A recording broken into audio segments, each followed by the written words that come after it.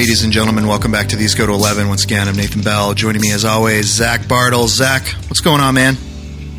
Dude, I'm feeling sheepish over here in light of our topic today that I spent the last 25 minutes reading in different Reddit threads about different methods to get the TV to automatically turn on when you're building your own Pac-Man arcade machine, which is something I'm pursuing at the moment. Well, that is definitely in reference to our guests we're going to have on. But before we get there, first, we want to mention Mission Aware, because we love those guys over there. They put out great products. So make sure you check out missionaware.com. They're always putting up new stuff, always coming up with new ideas. Zach, you recently over at Gut Check had your T-shirt published on your little page there on Mission Aware. And then you can get your book through them too, correct? They've got the smoking guide, yeah. I think. Guide. I don't know if it's up. I don't know what's going on with Mission Aware. You say we love them. I like them. You know, it'll be love when I get another. When I get a nice fat gift card in the mail. Then I'll love them. My love can be bought, and I would like my love to be bought. So. Nice. But not only do you have tons of books over there with Gut Check, recently you published two of them, really, because you have the Clinch book, which is an adult nonfiction or an adult fiction book that you just put out. What was it, about 2 months ago? You finally released it paperback? Yeah. So young adult book, yeah. Yeah, so definitely check out Clinch if you listen to the Clinch podcast. Zach does a whole read-through of the book, which is fantastic, so definitely pick that up. But you just recently put another one out, and it's up on Amazon, which is the Cobra Kai, Strike First, Strike Hard, No Mercy, and it's a book on sanctification. So, Zach, I want to give you a little bit of time here to talk about that one and just hit the high points for the listeners. Right, and this is why you have half a dozen podcasts, so that you have built-in platform for self-promotion. It's actually it's very, very recently been put out, meaning that it comes out tomorrow. Nice. So it can be pre-bought. So you're hearing this like an hour away from, if you're listening to it when we drop from when it's available. But you can hit pre-buy on Cobra Kai and Sanctification, and let me tell you how incredibly well this book is doing, Nathan. It was the number one new release in everybody's favorite category on Amazon, which is television, criticism, and history. Nice. And I know a lot of people were vying for that position. There was a book about Mr. Rogers.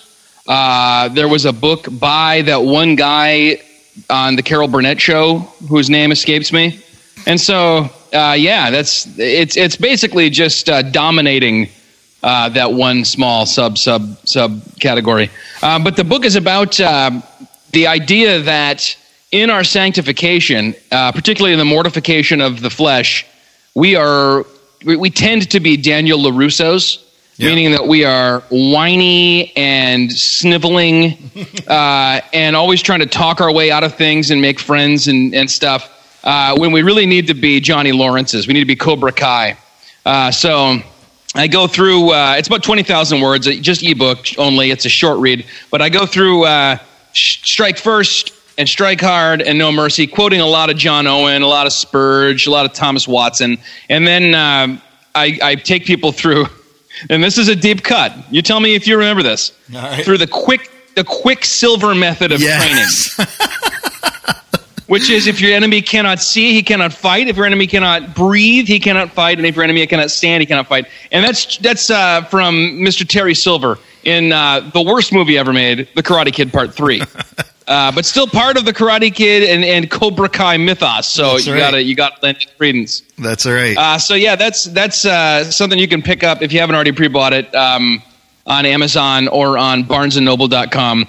And I haven't even linked to it on Gut Check. It's just a little fun ebook thing, and it harkens back to simpler times when a lot of people were like, hey, you can actually just make an ebook of something and still do well with it, right. Which turned out you really can't, but oh well, I'm trying it anyway. It's just for fun. Nice. Well, we will definitely link that up when we do the show notes tonight, so I'll make sure that happens.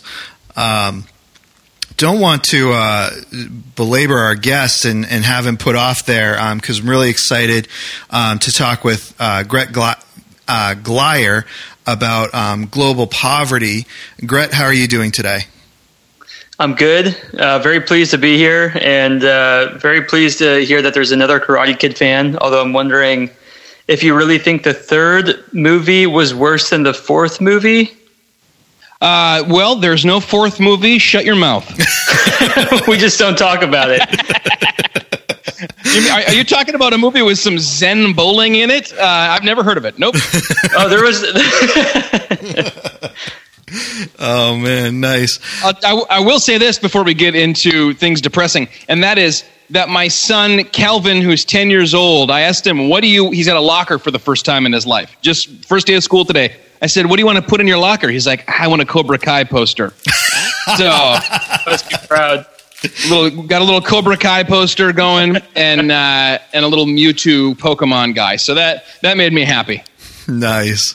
Well, I want to give a little bit of background because, Gret, I'm going to let you kind of give your bio in just a couple minutes here. But we first had a recommendation from one of our listeners who follows us about how you should join the podcast. And then even before I had a chance to kind of get up and respond and get in contact with you, one of the former hosts of the show, Steve Hartland, started engaging with you on some things on Twitter, which was interesting. And so after I kind of looked in and saw that little engagement, I was like, yeah, sure, why don't we go ahead and have him on? And so you and I got in contact that way. When people ask how we get our guests and things like that, it's amazing how things just kind of spiral, and we are connected to the World Wide Web where we can get a hold of so many people in so many different ways, and I find that really interesting. And of course, I know that on this podcast, Zach, you and I have talked about social justice before, and we've talked about, being the body of Christ and actually going out there and, putting our faith into action. And so I thought this would be interesting just to widen people's minds and perspectives on this topic of global poverty. So, Gret, why don't you go ahead and just give our audience your background and credentials, so to speak, so that they have an understanding of where you're coming from.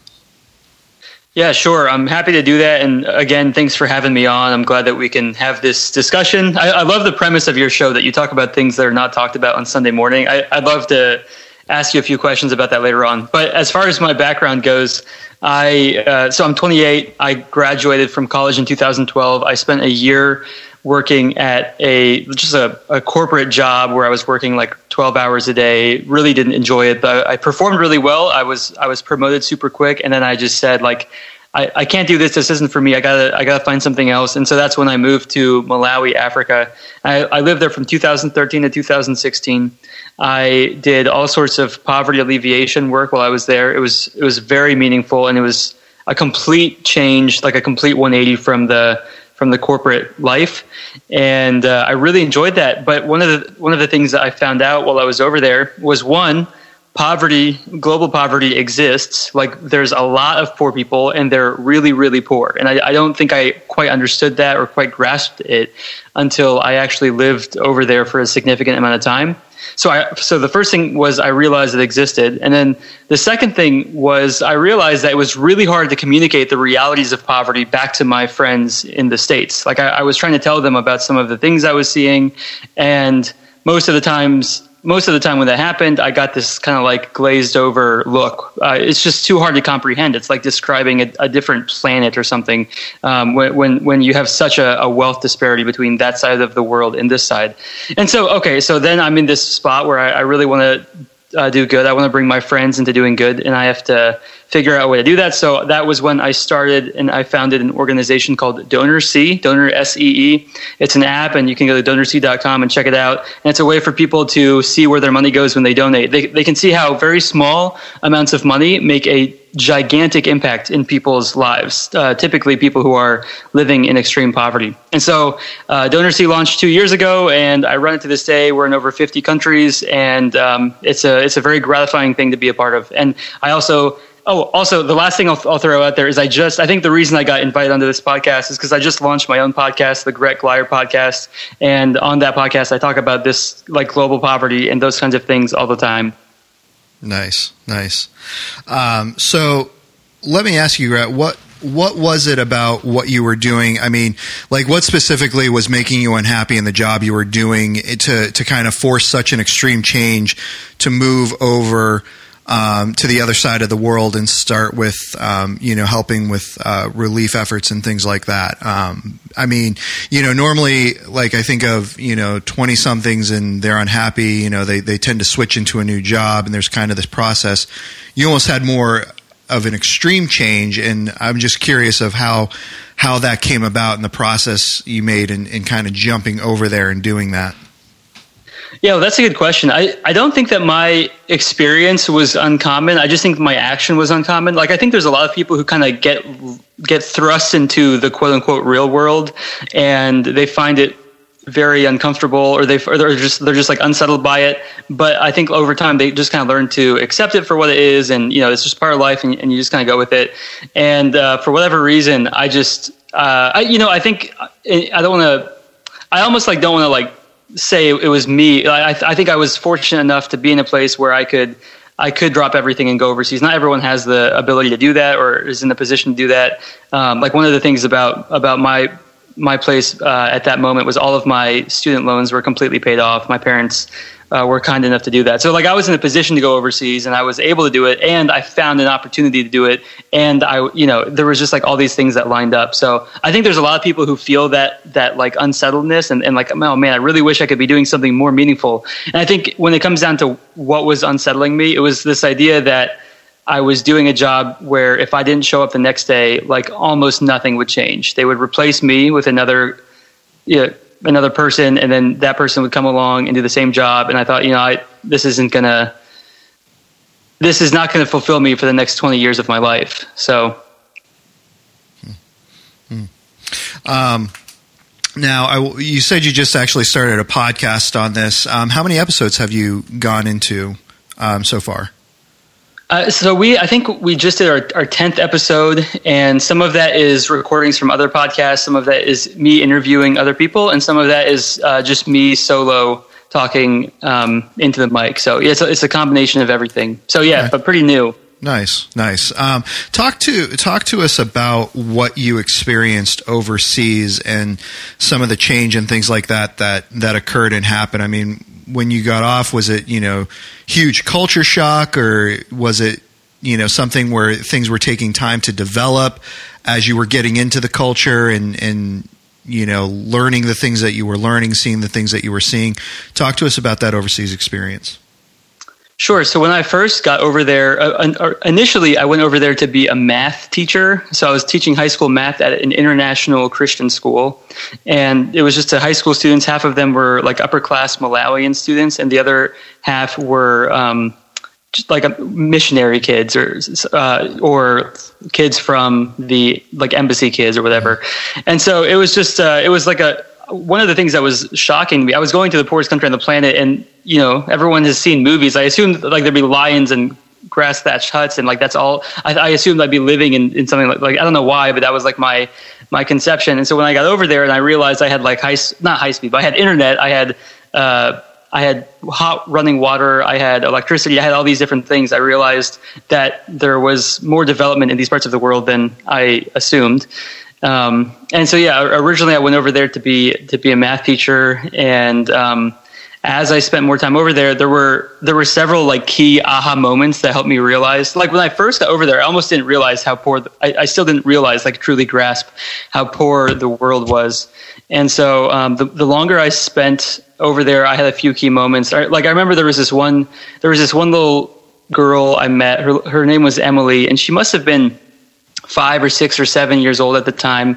And I would go into this village every Friday, and I would play soccer with the people there. And that was like a very fun thing that I would just do every Friday. But there was this little girl who would come and watch, and someone told me her story. And, it's a really sad story. Unfortunately, her mom got really sick, had gotten really sick several years ago. And, a friend of mine, his name was Blessings, another Malawian guy, he sent a message to his friend in the States saying, hey, this girl Emily's mom is really sick and she needs to go to the hospital, so would you mind sending me $20 so I can take Emily's mom to the hospital? And the guy in America, not understanding the seriousness of the situation, he said no. He just thought, he didn't really know Blessings that well, and he thought that Blessings was just kind of, he was doing... There's a certain reputation in regards to corruption when it comes to sending money over to people in Africa. And so he said no. Okay, so 6 months later, this guy who Blessings had messaged in the States went on a short-term mission trip to Malawi and took a tour of this village. So Blessings was giving this guy a tour through the village, and along with everyone else there, and they come across this lady who's just kind of like writhing in pain on the ground. And Blessings didn't mean to bring them in front of this lady, but it just so happened. And so the guy says, wait, who is this person? Why is she on the ground? And of course it was Emily's mom. And Blessings explained that because she didn't have $20 to go to the hospital, she has just been in pain this whole time. So, okay, then they spend the entire short-term mission trip becomes around helping this lady, helping Emily's mom get better. So they get her a mattress and they get her a bunch of medicine. They take her back and forth to the hospital. And at the end of it, they've done everything that they can do within that 2-week time frame. So then they hop on a plane, they go home, they buy her a bunch of medicine and stuff to take with her. And their plane lands, and within 24 hours, unfortunately, Emily's mom passed away, and Emily's dad was no longer in the picture. So I met this girl, Emily, who's a real life person whose mom died because she couldn't afford $20. And that was one of the first of many aha moments where I realized that things in the rest of the world are very, very different and just totally outside of my ability to understand them as someone who grew up in this part of the world. Now, when you talk about the kind of self-oversight that takes place when somebody gives money and then sees a result, how do you pair up with the right nationals to get that done? I assume part of the deal is low overhead. You haven't said that, but it just sounds like kind of that's part of the model. Am I right? Yeah, that's I right, give $40, 38 of it isn't going to printing glossy posters and paying people's salaries. Right. Well, I mean, you laugh, but I belong to a denomination where I'm starting to really worry about a lot of our giving toward this kind of stuff, how much of it really gets there. But how do you worried about that? Yeah. Well, how do you connect with? How do you short circuit that and end run that and connect with the right people? Because that happens out of just institutionalization and a slow slide despite good intentions. How do you avoid winding up with funding people who might just wanting to get a hold of money and hey, look at me, I feel better now. So what you're referring to, it's this hierarchical structure that develops as these charitable organizations get bigger and they get older. So as more people, take a World Vision, for example, or the Red Cross or whatever you want, literally any of them that you want to pick. As they get older, they get bigger and they have more middle managers, and there's more money there's more oversight, and there's more centralization, and there's more bureaucracy. And for every dollar that's spent, they have to do all sorts of different things to make sure it's working. But at the end of the day, the people who are making decisions are living in America, and the people who are being affected by those decisions are living on the other side of the world. And then on top of all that, you've got compassion just being completely extracted out of the equation, right? So people aren't the person who's compassionate in giving the money. It first has to flow through a giant organization before it ends up in someone's hands. So, and the people who are executing on the aid on the other side of the world, they're just a hired hand. And it's unless the organization's called Compassion. And then you have and so actually that actually brings up another point that we could talk about, but branding is basically what charities have become extremely good at. It's their best thing that they can do, because their brand is what determines whether or not you give to them, and almost nothing else. Like the effectiveness, the level of oversight, the transparency, really nothing matters besides how you feel about the brand. And so if you have a brand called Compassion that feels really good, and you can give to them and not hold them as accountable as maybe they should be held. Okay, so you asked about how we're different. So what we talked about is there's this hierarchical structure that develops over time. What's cool about DonorSee and a lot of other companies that are being started nowadays is that they've developed this new kind of decentralized way to do things, right? So let me give you an example that people can really understand, and then I'll tell you how it applies to DonorSee. So in the past, there used to be these really large taxi companies, and there would be a bunch of middle managers, and they would have taxis go all throughout New York, but there was one central office that was making the decisions for all of the taxis all over New York. And then Uber came along, and Uber said, we're going to create a platform where we're going to match up drivers with people who need rides. And because we're doing that, we're able to charge way less money, and we're able to be way more efficient, and we're gutting all of the unnecessary stuff that was formerly part of this system. And instead of having a giant bureaucracy oversee each and every taxi, we're going to have the whole thing be regulated by the crowd. So someone goes on a ride and they give a 5-star review, and then you know whether or not that person is trustworthy in the future. Okay, so that's how, and there's all sorts of, eBay is doing that, Airbnb, you name it. There's like 16 different types of these two-side marketplaces, and they're all doing this in their different ways. So DonorSee is a two-side marketplace in the same way. So there's people who post projects, and then there's people who donate to those projects. And then we almost have like this third category of people that kind of do research on them and hold them accountable and write reviews for them. And so through all of that, we're able to take out a lot of the, like, first of all, I as the CEO get paid $0. I have a Patreon where people support me, but I get paid nothing.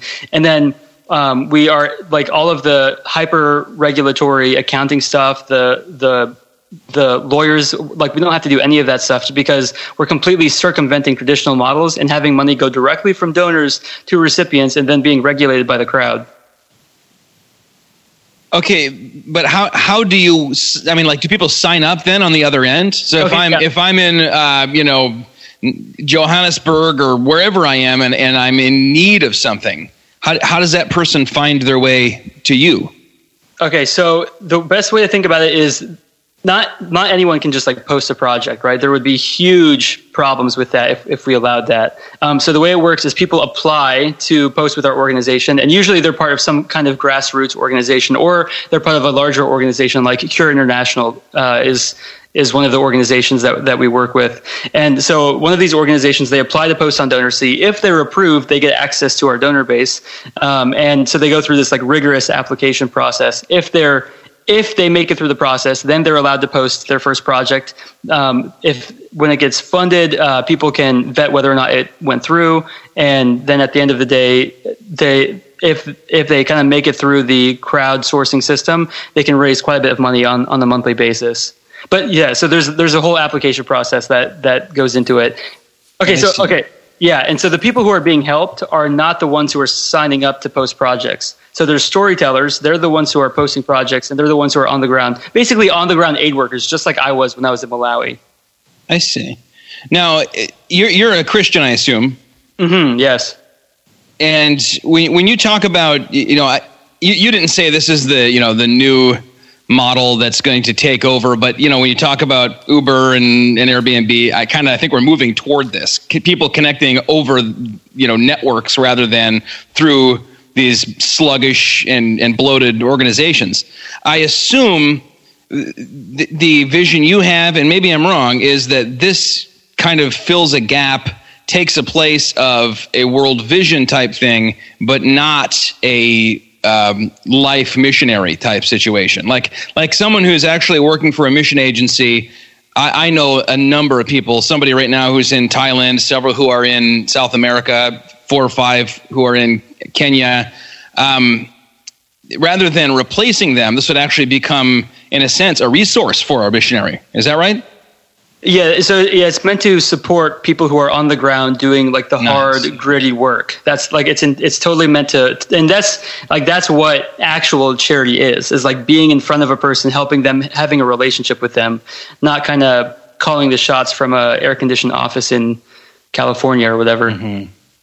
Gret, this is freaking awesome. Oh, thank you. Now, when I Googled you, the first thing I saw was a HuffPo piece about like how this is the future of charity. You didn't lead with that. It just depends on the audience. I'm not a big fan of Ariana herself or the slant there, but I mean, when we're talking about, I mean, that's a big deal right now to have been highlighted by new media as a new model kind of thing. That's really awesome. And thank you. I appreciate that. One more thing I want to just say, my wife and I, there is an organization you mentioned that helps children. We had collected a few, and they keep getting like canceled. Like I assume that nothing horrible is happening to them, but they'll be like, Bolete is no longer able to get the $15 a month, but you can switch over to, whoever. Yeah. And we just had another one where it was like, I don't know, either the guy said, I don't want any more money, or they left the area, or I don't know. And we were trying to think, like, what should we do?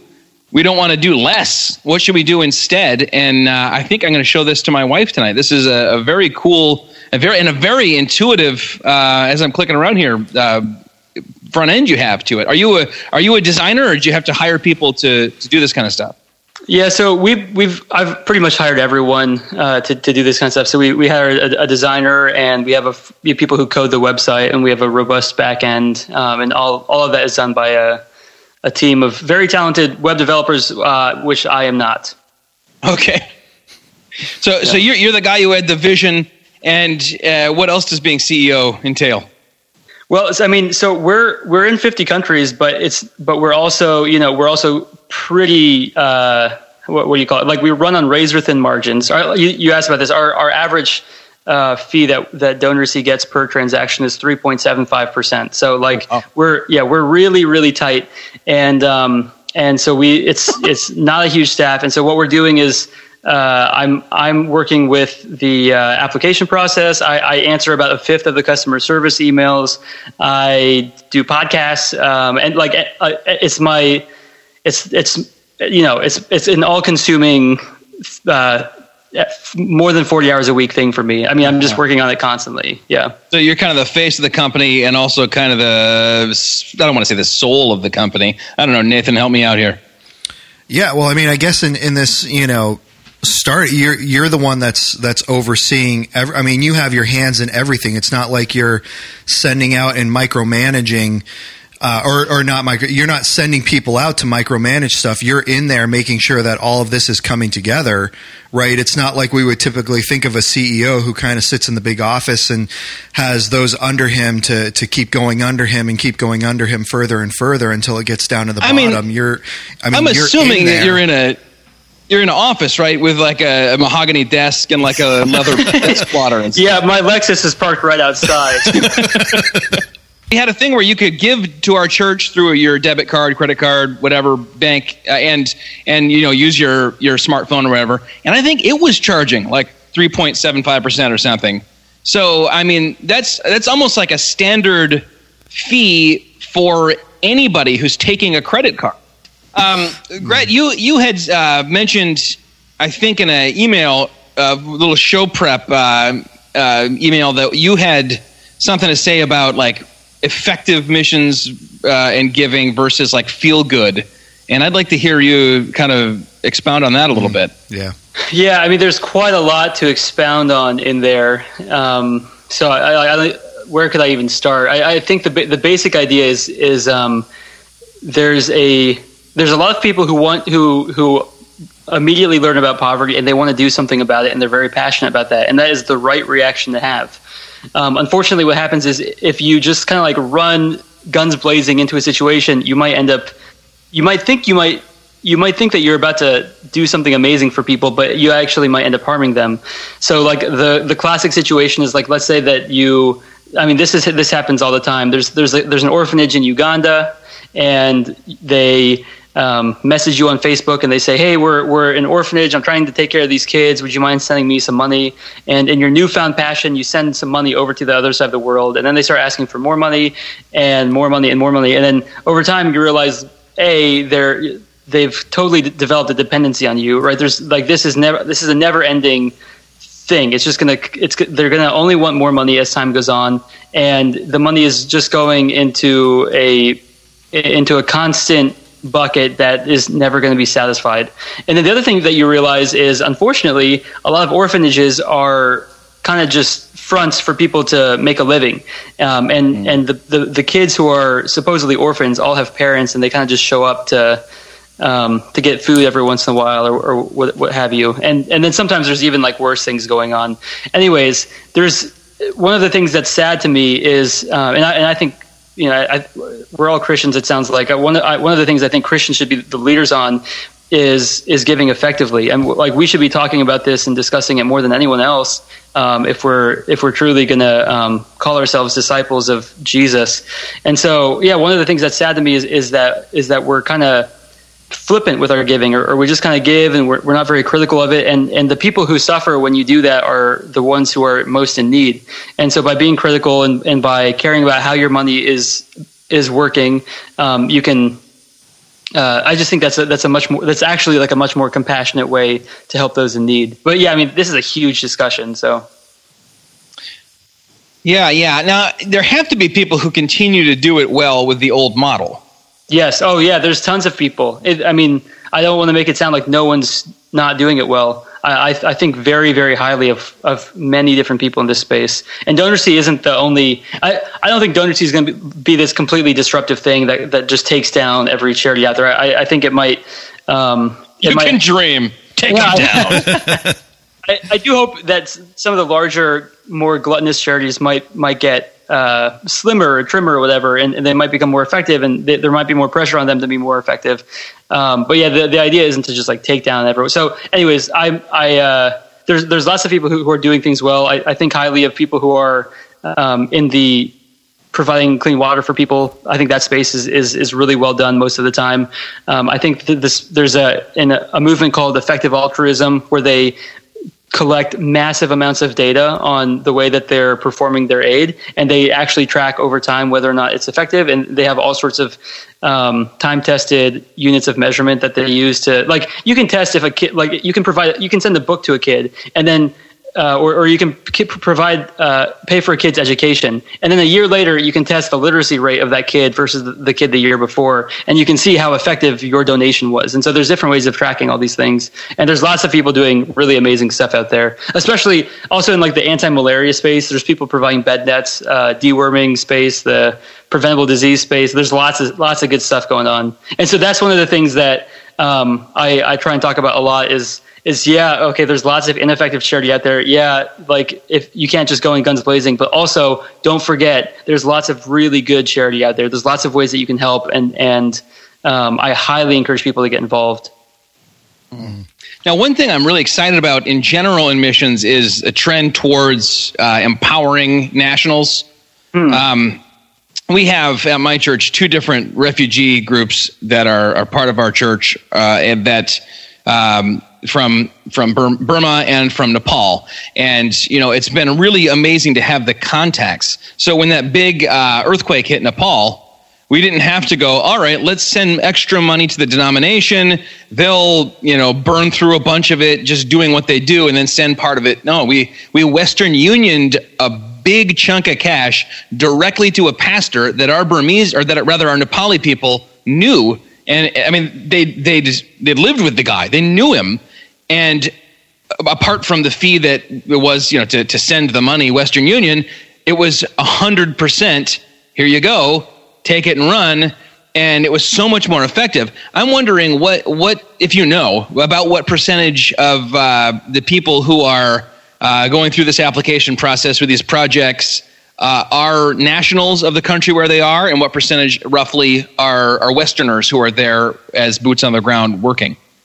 Yeah, so in order to be able to post on our platform, you need to have a bank account in like the US, Australia, Canada, or the UK. So everyone who is posting is some kind of Westerner. But I would say nearly 100%, in fact, I'm pretty sure it's 100%, works closely with the on the ground local nationals, because otherwise they would be almost utterly ineffective. So if I'll give you an example, this is like one of the best, one of the people on our platform. If you have a chance, anyone who's listening, if you have a chance to support her, you should. Her name is Amy Hathaway, and you can search for her. She's often on our front page. What Amy Hathaway does is she works with people in Tanzania, and she comes across these babies who are on the brink of starvation. You can see their pictures, like their ribs are exposed, and they're often days, weeks away from dying because they don't have enough food. I mean, it's really, really tough situations. And so what she does is she provides formula milk for these babies. One, that does two things. One, it saves their life. But then the other thing it does is it actually provides them like much needed nutrients that would have really bad long-lasting, long-term effects later on. So if they don't get this formula milk at this time in their life, they're going to have mental problems when they're teenagers and adults and so forth. So she really changes these kids' lives. But then what do you do, right? That's not a sustainable solution. You've provided milk for a kid. The kid has survived another 4, 6, 8 months. Then what? You have a baby. So Amy's solution is two parts. First, she saves the kid's life, and then she sets the kid up with a caretaker who she sets the kid's caretaker up with a business. Often the kid's parent has died, and that's why the kid is in that situation. So she'll find an aunt or someone close to her in the family and say, hey, aunt, what we'd like to do is set you up with a fruit stand. You can provide income for yourself. You can run the whole thing yourself. And then we'd also like you to take care of this kid as part of the deal. And so the aunt has buy-in to the whole process. And here's what's crazy. Amy's success rate with setting these people up with businesses is 80%, which is insane for a context like Tanzania, extremely poor and extremely unpredictable. And also you're dealing with a population with an extremely low literacy and education rate. So the work that she's doing is some of the most amazing work I've ever seen anyone do in my whole life. And I highly encourage people to check out what she does. So that's an example of someone really effectively helping those in need. Now, are people who are involved in this necessarily also sharing the gospel, or is it also maybe partially people who are aid workers that aren't Christian missionaries, just doing things out of conscience? Yeah, so a lot of the aid workers are Christians, and they have ministry and they evangelize in different ways. But the projects that we post are a-religious. Like we have a lot of donors who come from all over the place who just want to help. Like the way I think about it is it's an urgent situation, right? There are people who are dying. There are people who are starving. There are people like it's a really desperate kind of thing that we deal with. And so we don't do the dangling the carrot thing. We're like, hey, come, we'll give you food, but then you have to. We're going to force you to sit down and listen to this gospel message. We don't do that. None of the people on our platform do that with our projects. So. Really, it's anyone from any kind of background can come onto the platform and help the people. The projects are just, if you want to help someone in need, if you want to do help the poor, if you want to prevent someone from starving to death or whatever it is, this is the place. This is a place for you to do that. Very cool. Yeah. Now, talk to me, because one of the things that you had sent us as well, talking about effective charity versus like that feel-good charity. You also talked about comfort and meaning. People in their places of comfort, and the correlation between doing something meaningful with their lives. Talk to us a little bit about that and what you were going for there. Yeah, so that's something that I have experienced in my own personal life. Is there seems to be a negative correlation between how comfortable I am and how meaningful how excited I am to wake up and have how fulfilled I feel that day, right? So if I wake up and I spend and I go to a bunch of nice restaurants and I buy a new outfit and I drive a nice car, hang out on my friend's boat or something. Yeah, that's like a nice, comfortable day. I don't think that that's bad necessarily, but I also I don't go to bed at the end of the day thinking, wow, I'm like so fulfilled. Like that was just such a fulfilling, meaningful day. I never go to bed that way. But by contrast, if I have like a pretty tough day where something bad happens to one of my friends and I'm able to be there and comfort them, or something on DonorSee happens, and I'm able to step in and be a part of the solution there. Even though that's more uncomfortable, and even though I might sweat through it, and even though I might miss a meal because I'm working so hard on something, the meaning and the fulfillment that's derived from that, to me, is a better way to end the day than the comfort that that would be in contrast to that. Mm. Yeah, I mean, so it just, to me, it seems like you're talking, when Solomon talks about, in Ecclesiastes about, acquiring all this stuff and it being meaningless, and, at the end of the day, you can't take this stuff with you. And so, it's living your life out with people, in a relationship with people, and making sure that you're, supplying those needs that are there, that you're able to supply for those people. I mean, I think about, you could live a completely meaningless life having all this money and, donating 90% of it and never once having, seen the results of what goes out there and what's done with it.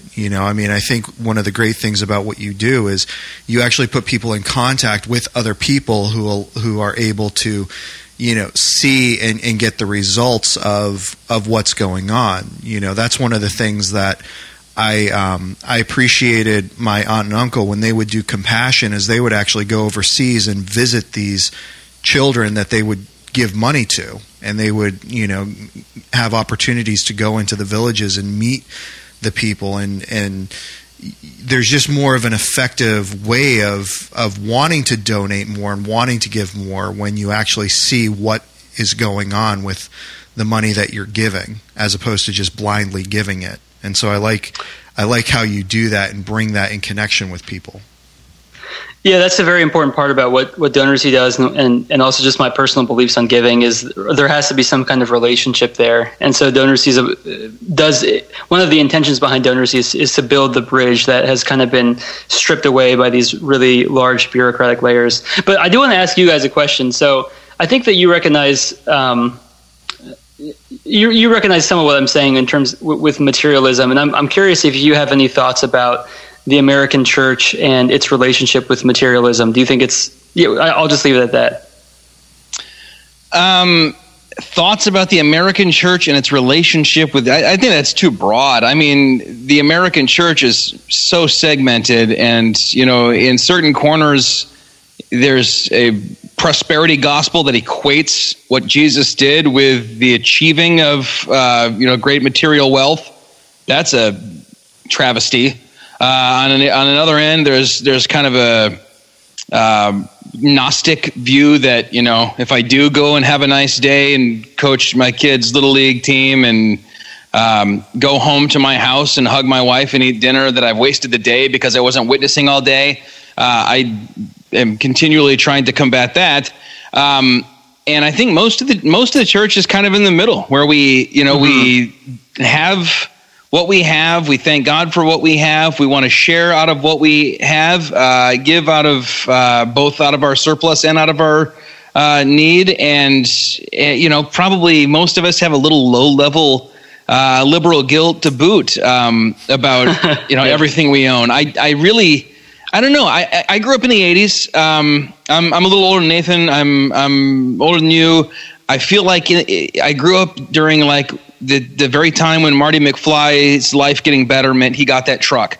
And that was very prevalent in the I think I might have just thrown something right over both your heads. You're following me, right? Yeah, Back to the Future. Okay. Yeah, I thought there might be a chuckle or something. I don't know. It's just blank stare. So I feel like the church was pretty bought into that at the time. It was kind of the cultural norm, and the church kind of just flopped on board. And I feel like we're moving in a good direction away from that now. The fact that people like, I'm not endorsing him or anything, but people like Shane Claiborne, who are like, I'm going to go live under a bridge with homeless people, get a lot of traction, get a lot of, there's a lot of interest in how do I you have the real extreme, I have to renounce everything and throw it out the window to be faithful. But better is just kind of, how do I divorce my own meaning, my own happiness from this pile of crap I'm accumulating? And I kind of feel like, I look at you're a millennial, right? I look at millennials and I feel like I feel pretty good about the future because, yeah, they all have the newest iPhone or whatever.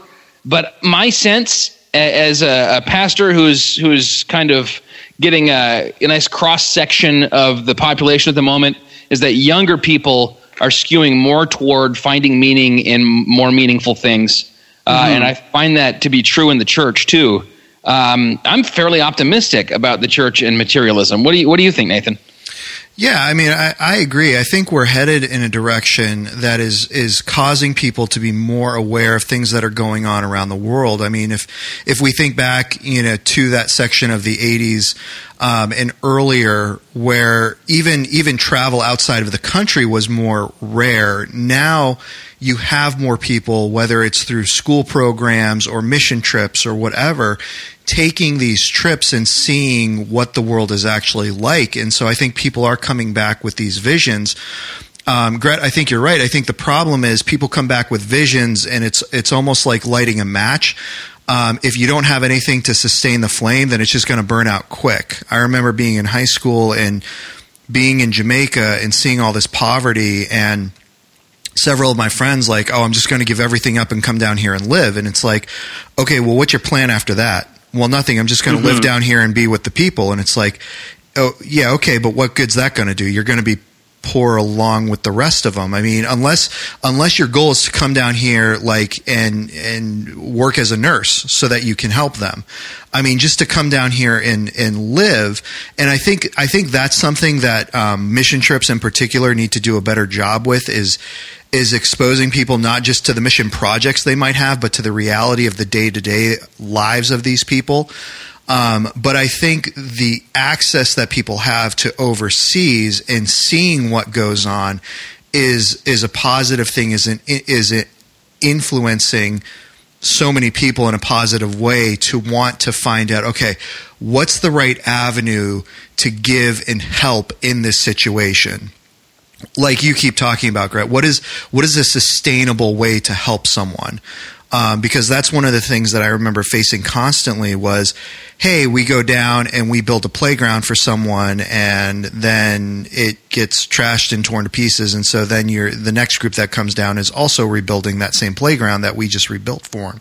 So what's going to be a more meaningful thing to do, for these kids and helping them and doing something that's going to last and move them into a future. And I remember one of the things that we saw when we were down there was a trade school was actually being built specifically for orphanages. So kids could come and they could learn how to fish. They could learn how to sew or how to mend. They could learn how to hunt or how to do these things that were necessary for the survival of the community. And so they were learning how to get beyond where they were right there into living in the future. And I think that's something that people are learning, and thankfully I think that's something that the church is learning too. We don't just go in and dump money on the problem. We go in and we show people how to get above the problem themselves so that they can sustain and live through it into the future. Everybody's just completely bowled over by your comment, Nathan. That's silent. I don't know if that's good or bad. I have an observation and I have a couple more questions. Observation is this. You both say aunt instead of aunt, and that sounds super, super bougie. And if you're talking about poverty, you actually come across like a monocle-wearing, caviar-slurping douchebag. So maybe change that up.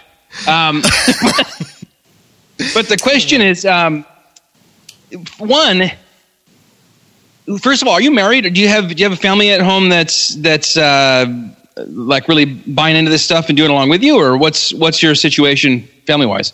I'm getting married in 2.5 weeks. Oh wow! Congrats, Matt. Thank you. Yeah, I'm very excited. Are you sure about it? I mean, you're. Well, yeah, I'm very sure. What kind of question is that?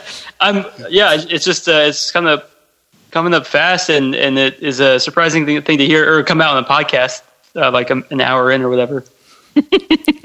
And then the other thing is, when somebody signs up for this, they get approved or whatever, is part of the deal that they have to have the capability, technologically speaking, to provide the, I don't want to say proof, but like the results of this stuff, make it available to the giver? Yeah. I mean, it's if they don't do that, then they would be kicked off the platform. We're working with a pretty loyal, dedicated group of on the ground workers, so that's never been a problem. But like, if it were, they wouldn't be able to stay there. But yeah, I mean, everyone has the internet, and they just use cell phone video to document things. So yeah. So like, even you're saying the poorest country in the world, there's pretty reliable internet. Well, I mean, it can go out. Yeah, it can go out for 1 or 2 days, but you can. I mean, like once a week, you could definitely get online. But like, as an example, when I was in Malawi, I would go into a remote village, probably an hour outside of the city, and I would be like, everyone around me would have no cell phone, no electricity. They would be like mud huts. They would make their food on a fire, like a campfire on the ground. Like that's how they cooked all their food. Like I was around people like that, and I could whip out my phone and use the 3G network in Malawi to Skype my mom and show her like what I'm seeing. So yeah, interestingly enough, Africa is coming online faster than any other place in the world. Pretty much because it's the last place left. Huh, that's really wild. That's surprising. I mean, I knew it was quite pervasive. And I mean, they're broadcasting from the Middle East in the caves and stuff where they're hunkered down all the time. So I guess it's not all that surprising, but interesting. So that the technology, I guess we're at a new crossroads now. I mean, that's why this is such a new thing. Is you couldn't have done this even 10 years ago, right? You Correct, couldn't have said, we're going to show you this girl hearing for the first time.